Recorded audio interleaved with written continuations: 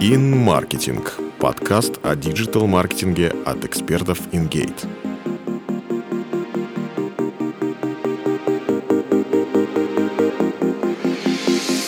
Привет! Ты слушаешь подкаст InGate. Меня зовут Полина Кузнецова, я выпускающий редактор компании. Сейчас подкасты на волне популярности. По статистике, каждый пятый россиянин регулярно слушает подкасты. Для пользователей это возможность получать полезный контент в удобном формате, для брендов транслировать собственные ценности, повышать узнаваемость бренда и привлекать потенциальных клиентов. Как создать подкаст и на что обратить внимание, расскажу в этом выпуске. В сентябре 2019 года мы запустили свой канал с подкастами «Маркетинг», где рассказываем о SEO, SMM, аналитике, таргетированной рекламе и других инструментах продвижения, которые помогут ускорить бизнес. Обсуждаем тренды, технологии, делимся полезными фишками и реальными кейсами. Мы регулярно готовим контент для подкастов, записываем их и размещаем в блоге и сервисах подкастов. За это время мы набили свои шишки и поняли, как делать правильно. Расскажу, как начать вести подкаст, что учесть при создании контента и где его выкладывать. Как запустить подкаст? Подготовительный этап. Определи формат канала с подкастами. Это может быть интервью с экспертами, полезные советы в формате монолога, разбор животрепещущих тем, новостей, кейсов и так далее. Главное не увязнуть в процессе придумывания нечто выдающегося. Важно отдавать себе отчет, а сможешь ли ты в дальнейшем делать то, что сейчас придумал. Хватит ли на это ресурсов, времени, идей? Если нет, лучше реализовать более простую идею, но реализовать ее, чем придумать что-то гениальное, а потом попросту это не потянуть. Придумай название канала. Лучше, если оно будет соответствовать контенту подкастов.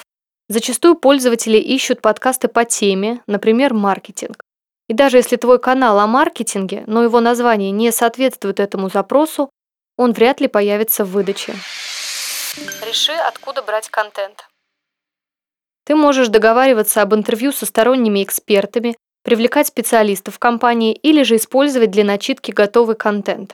Например, для экономии ресурсов на создание подкастов мы адаптируем статьи, вебинары, главы из наших книг под аудиоформат.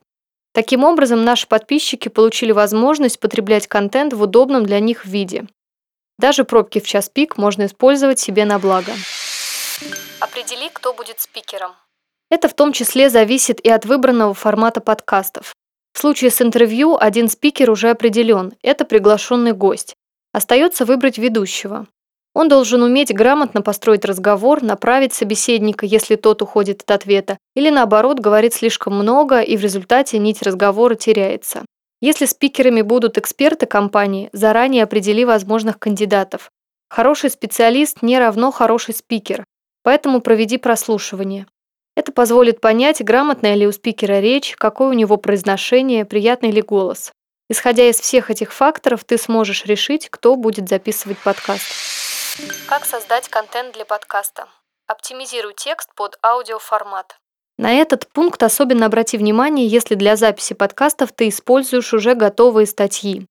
Текст, который пользователь читает, и текст, который он слушает, это разные тексты. Даже самая простая, на твой взгляд, статья может тяжело восприниматься на слух. При адаптации текста под аудио кажется, что все просто и понятно. Написать подводку, убрать отдельные формулировки, отредактировать сложные предложения, упростить конструкции. Однако уже на первом прогоне проявляются все провальные моменты. Слишком длинные предложения, сложные формулировки, труднопроизносимые слова и непонятные термины, которые требуют расшифровки. Бывает и недостаточная структурированность статьи, когда не хватает подпунктов, подзаголовков и просто теряется интонация. На что обратить внимание? Не пиши слишком длинные и сложные предложения. Чем они будут короче, тем лучше. Убери предложения, требующие визуального подтверждения. Это текст, который описывает, что изображено на рисунке, графике и так далее. Расшифруй все сложные термины. Если пользователь что-то не поймет, он закроет подкаст и уйдет. Особенно это касается аббревиатур. Вводя новый термин или понятие впервые, произнеси его полностью, расшифруй и тут же озвучь принятое сокращение. Вдвойне важно это правило для англоязычных аббревиатур. Термины, для которых нет эквивалента в русском языке, лучше вообще произносить полностью или употреблять аббревиатуру только в крайних случаях. Добавь подзаголовки. Они будут смысловыми акцентами твоего подкаста. При монтировании аудио попроси выделить эти подзаголовки каким-то эффектом, используя отбивку. Это существенно упростит восприятие материала на слух. И не бери для подкаста слишком большой текст. Лучше раздели его на разные смысловые части и запиши серию подкастов. Оптимальное время для начитки материала 6-10 минут, максимум 15. Если твой подкаст длиннее, заранее подумай, как будешь удерживать внимание пользователя.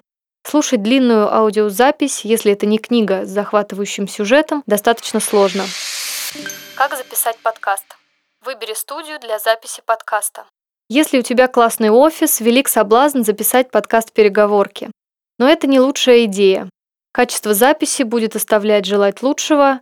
Постоянный топот, телефонные звонки, голоса за стенкой все равно будут слышны.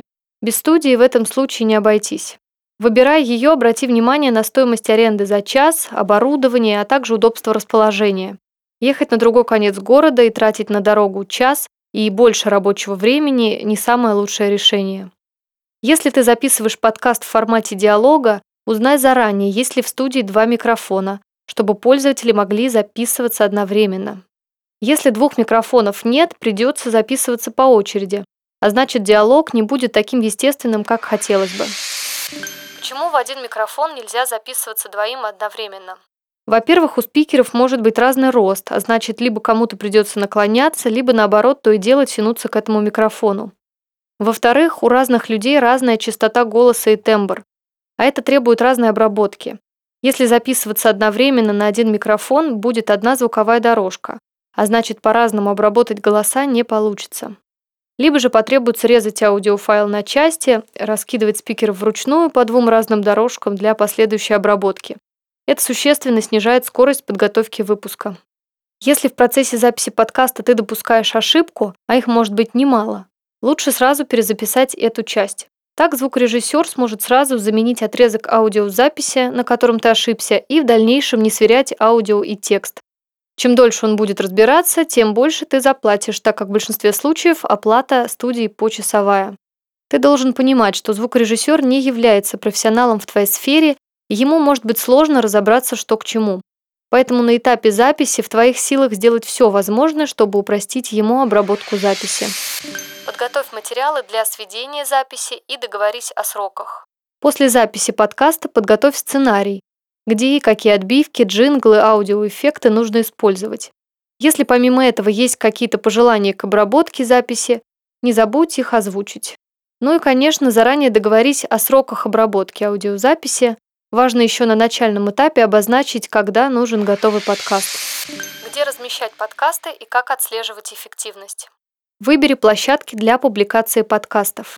Это могут быть как сервисы подкастов типа SoundCloud, Podster.fm, Apple подкасты, так и такие сервисы и площадки, как Яндекс.Музыка или YouTube. В основном все они бесплатные. Однако принципы добавления аудио могут различаться. Например, в SoundCloud, Podster.fm и CastBox подкаст можно выложить самому. Во многие другие сервисы подкаст автоматически подтягиваются через RSS-ленту. Для этого надо предварительно ее настроить. На эту тему есть много статей с инструкциями, поэтому подробно останавливаться на этом не будем. Если есть собственный блог, создай отдельный раздел для размещения подкастов. Для удобства в блоге можно указать ссылки на сторонние сервисы, чтобы пользователи могли слушать твои подкасты в любом из них. Подготовь описание подкастов. При публикации подкаста нужно добавить обложку и небольшое описание. Лучше, если текст будет оптимизирован, поэтому попроси своего SEOшника заранее подготовить список минимальных ключей по теме. И не забудь о тегах. Они также должны соответствовать тематике подкаста. Например, если записываешь подкаст по SMM, используй такие теги, как SMM, social media marketing, продвижение в соцсетях, социальные сети и так далее. Так поисковые системы будут лучше ранжировать твой подкаст в выдаче по конкретному запросу. В некоторых сервисах, например, SoundCloud, YouTube и Podster.fm, ты можешь добавлять ссылки на полезные материалы или сайт компании, что позволит привлечь дополнительную аудиторию.